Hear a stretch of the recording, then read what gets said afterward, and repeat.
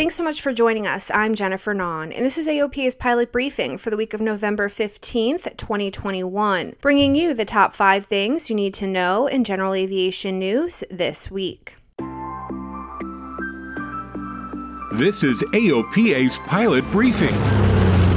Your general aviation news update brought to you by the Aircraft Owners and Pilots Association. More than 1/3 of professional pilots are pursuing careers in corporate aviation instead of the airlines. That is according to Future and Active Pilot Advisors founder Louis Smith, who added that business aviation accounts for 37% of professional pilot positions. Boeing's Pilot and Technician Outlook for 2021 through 2040 says long-term demand for professional pilots remains strong because of severe personnel shortages stemming from retirement and attrition. The company predicted a need for 612,000 pilots over 20 years, which amounts for 30,600 pilots per year, or about 2,550 new pilots per month.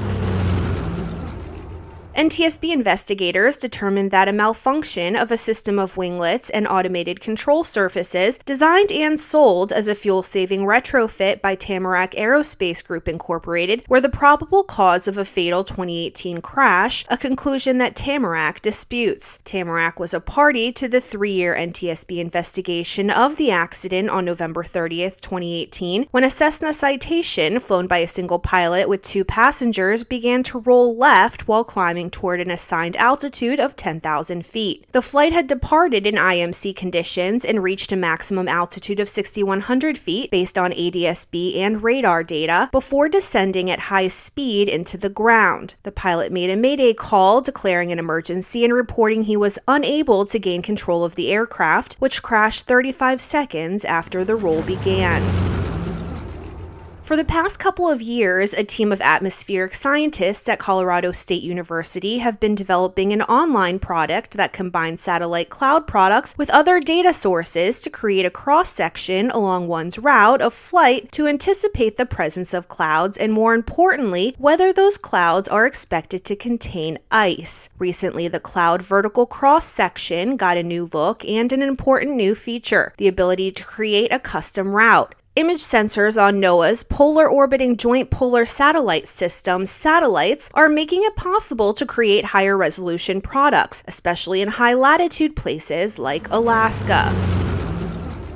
A proposed FAA rule would require balloonists operating for hire be held to the same standards as commercial pilots by obtaining a second-class medical, and would expand basic med requirements to include those not acting as pilot in command. According to the FAA, the benefits of the proposed rule include enhanced safety of commercial balloon operations through reduced risks of accidents, fatalities, and injuries caused by medical impairment of balloon pilots. Calls for changes to medical standards stemmed from a deadly 2016 crash in Lockhart, Texas that killed 16, including the pilot. Following the investigation, authorities found the pilot was impaired after taking prescription medication and flew the balloon into a power line.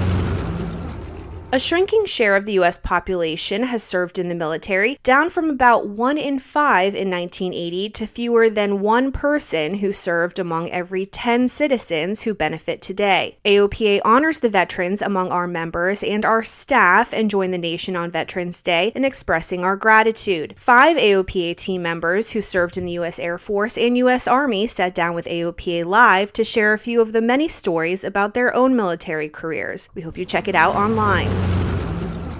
To get the full story on everything you heard here today, visit AOPA.org and don't forget to follow us on social media. And if you have an Amazon Alexa device, you can now listen to this podcast by saying, "Alexa, play Pilot Briefing on TuneIn." Thanks so much for listening. I'm Jennifer Nahn. Fly safe and fly often, and I'll talk to you again next week.